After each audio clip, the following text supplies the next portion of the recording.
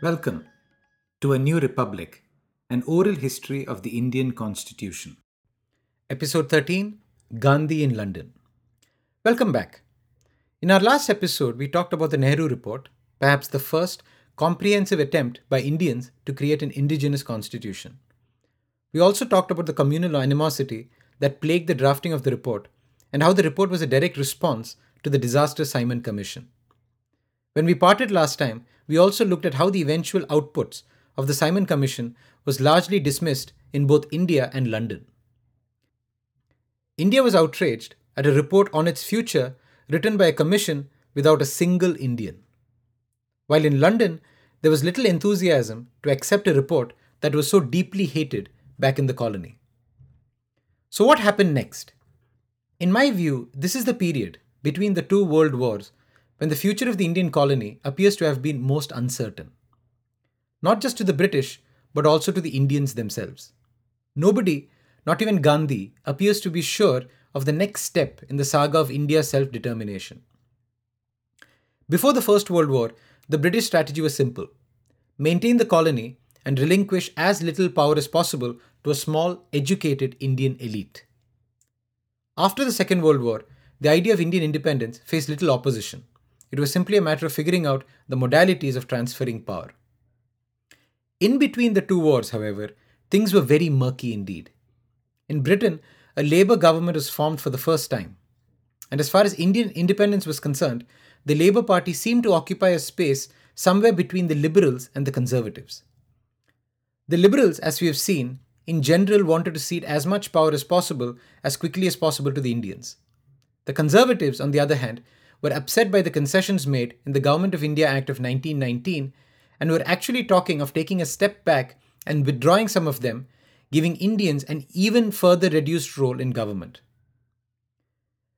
Ramsay MacDonald's post World War I Labour government seemed unsure of what to do next. In India, meanwhile, Gandhi's star is rising. There is broad unity against British rule, and most alarmingly for the British, the freedom movement is increasingly turning to civil disobedience and other more muscular forms of protest. But just take a step back, and you'd see that there was tremendous fragmentation in this freedom movement.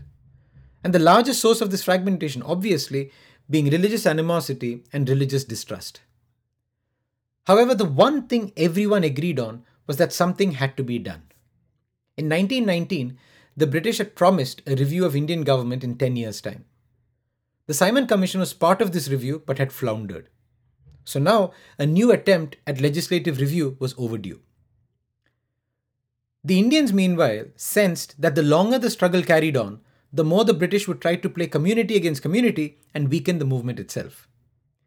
Play the Hindu Muslim schism smartly, and the British could sustainably weaken the Indian freedom struggle and perhaps indefinitely prolong the Raj.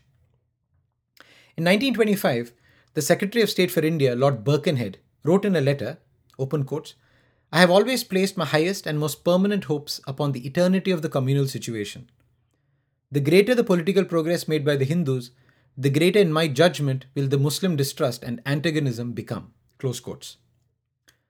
So both sides desperately wanted to see action, even though their motives were, so to speak, in diametrically opposite directions.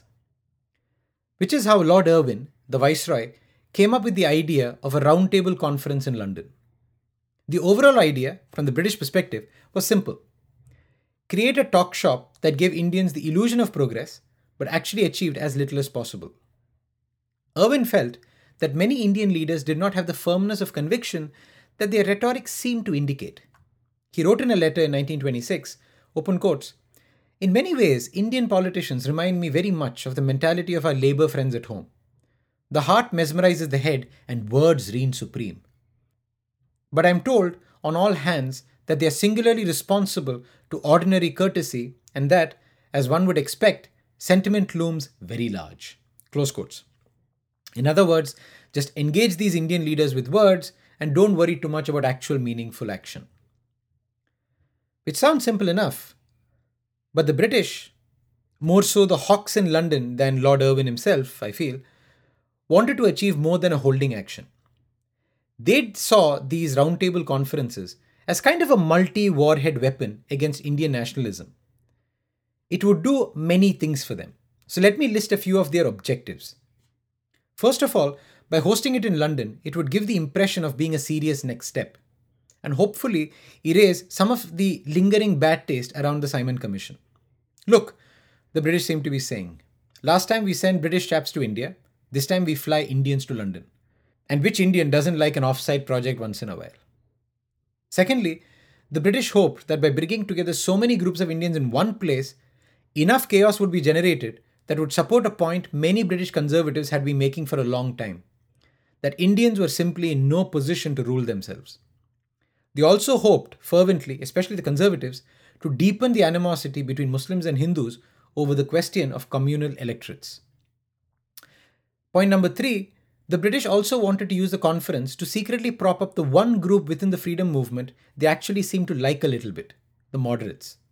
And we'll come back to this point in a little bit, as this relationship between the moderates and the British provide important context to British policy of this time. Point 4. The conference was also supposed to function as something of a summer internship for MBA students. The British would use it to keep the Indians busy on large, complicated projects with little real use. And in the case of the first roundtable conference, this would be a new federal structure for India, a big, complicated, essentially useless project. And point number 5, most of all, the conference was supposed to be an opportunity to make vague promises to the Indians without any clear deliverables or deadlines.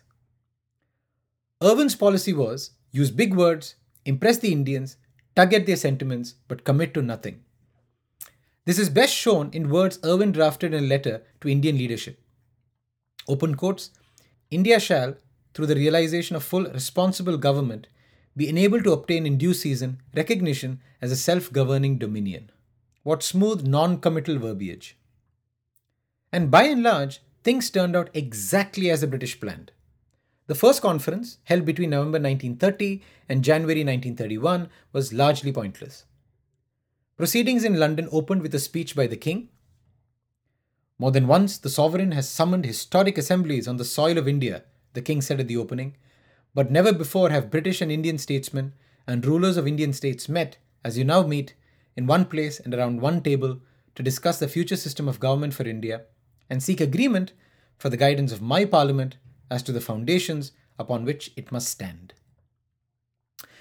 After this, extensive debates took place on the federal structure of a future India, especially on how to integrate the princely states. But all this appears to have been mostly a smokescreen to give the illusion of progress. The Congress, of course, boycotted the conference. In any case, many leaders back home were in prison for participating in the civil disobedience movement. As I said before, one of the British objectives of the conference was to prop up the moderate factions of the Congress and other freedom movements. Let me explain that angle just a little bit here. By this point in Indian history, most liberal and moderate Indian leaders were beginning to face a backlash from the Indian public. Many felt that these leaders, names such as Tej Bahadur Sapru, were too British to deliver any kind of reform or self-government. This view, mind you, was not without merit. Some of these moderates seemed happy to leak information to the British about their more muscular compatriots. Pandit Nehru, contrary to current opinion, was at that time seen as being one of the more extreme agitators, along with Subhash Chandra Bose and many others. The British feared that if the moderate Indians fell out of favour, the freedom movement would fall wholly into the hands of the agitators and aggressive leaders, and then things would get even worse. So it was important to look as if the moderates were winning concessions from the British. This would then prolong their careers back in India and conveniently keep them close to both the Indian masses and to British administrators. Now, the temptation here is to think of these moderates as traitors of some kind. This also is not entirely justified. Many of them did genuinely believe in a gradual, peaceful pace of reform and in cordial ties with the British. Perhaps some of them also shared the British notion that India was not yet ready to govern herself. The first conference, one that was dominated by the moderates, thus ended without any great consequence. One side note to the proceedings is that B.R. Ambedkar, who represented the untouchables, demanded a separate electorate for them. By this point, the British realized a conference, even a sham conference, was pointless without Congress involvement. So for the second roundtable conferences, held between September 31 and December 1931, They decided to invite the biggest brand in the freedom movement, Mahatma Gandhi. There was just one problem. The civil disobedience movement was still afoot, many Congress leaders were in prison, and there was substantial animosity between the Congress and the British. So Viceroy Irwin kicked off a period of reconciliation by releasing many Congress leaders and then arranging for 8 meetings with Mahatma Gandhi. Conservatives in Britain hated this supplication before this half naked fakir, but ultimately the discussions would go very much in Irwin's favour. In the beginning, Gandhi placed several prerequisites for a calling off of the civil disobedience movement, but eventually settled for just a subset of them. In fact, the Gandhi Irwin Pact made many Indians very unhappy. They felt that Gandhi had made way too many concessions. Gandhi placated these critics by saying that when he spoke to the British and when he went to London, he would demand for nothing less than complete independence. So now that a bridge had been built with the Congress, in the winter of 1931, Gandhi was invited to London as the sole representative of the Congress party at the second roundtable conferences. It would prove to be an endlessly frustrating session of meetings for Gandhi. These meetings pitted Gandhi first against the Muslims, then the untouchables, and finally against almost every other Indian present. First of all, Gandhi refused to give the Muslims a separate electorate. This upset the Muslims. Next, he not only refused Ambedkar's request for a separate untouchable electorate, but also insisted that the depressed classes were a part of Hinduism itself and not a legitimate minority. This obviously made Ambedkar and his team very upset. In the end, the second roundtable conferences also ended inconclusively, but particularly so for Gandhi. And then suddenly, a few months later, in March 1932, the British government announced what is known as the Communal Award or the MacDonald Communal Award. This was largely a unilateral decision by the British government to set aside electoral quotas in India for a long list of social categories, including forward castes, lower castes, Muslims, Buddhists, untouchables, and so on. Rarely has the British policy of divide and rule been implemented with such naked audacity and ambition. The Communal Award was designed to undermine Gandhi's position, weaken the Congress, fragment the nationalist movement, appease various factions, and make the British appear as the only level headed party involved in these discussions. It also ensured that the various factions working within the freedom movement now had an incentive to work with the British. Disagree with the British, and you could lose this hard won MacDonald communal quota. Gandhi was devastated, most of all, by the reservations for untouchables. So Gandhi then did what he did best. He went on hunger strike against the untouchable electorate while imprisoned in Yerawada jail in Pune. Remember by this point that Lord Irwin had started arresting Congress leaders again. The British, as you would expect, immediately stepped back and let Gandhi sort things out with Ambedkar. They washed their hands off the problem, hoping, no doubt, that any outcome would be detrimental to the unity of the freedom movement. The Gandhi-Ambedkar discussions culminated in the Pune Pact of September 1932. Under the pact, the untouchables would have reserved seats within the Hindu quota, but all Hindus would vote for all candidates, including the untouchables, thus being quite unlike the previous separate untouchable electorate. It was a rare, minor victory for Gandhi. After this, a third and final roundtable conference was held in London between November and December 1932. It was poorly attended and almost completely useless.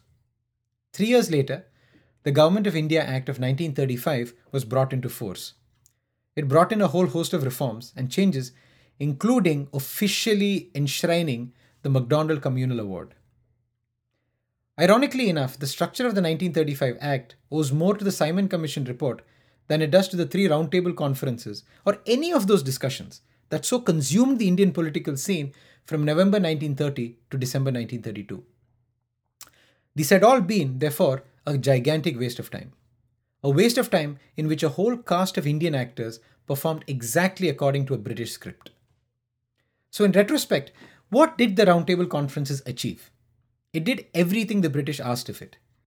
It created deeper rifts between Indian communities and successfully postponed any serious discussion about Indian independence for another decade and a half. What strikes me the most about this story is how Mahatma Gandhi somehow emerged out of it unscathed. The setbacks he suffered throughout those 2 years would have completely finished the careers of most other politicians. And in fact, the British were counting on this. Numerous intelligence reports told them that following his relentless defeats in the course of the roundtable conferences, Gandhi would quickly fall out of fashion with the masses. But of course, this did not happen, which is both a testimony to Gandhi's political and social acumen and the weakness of British intelligence. Perhaps at a later stage in this podcast, we'll go back and look at how Gandhi managed this and how he coped with the upheavals at home as constitutional reforms seemed to stall all around him. Another thing that strikes you is how the process of figuring out Indian self government seems oddly detached from the actual freedom struggle afoot in India. It is as if the British saw it all through two prisms: a macro legislative prism and a micro law and order prism, as if one was a problem for politicians and leaders and the other a matter for policemen. Next time, I will set aside the entire episode to discuss this Government of India Act of 1935, the last major piece of constitutional reform before the Second World War and India's eventual independence. How important was this piece of reform? How was it received in India? And what legacies did it leave us with? All that and more next time.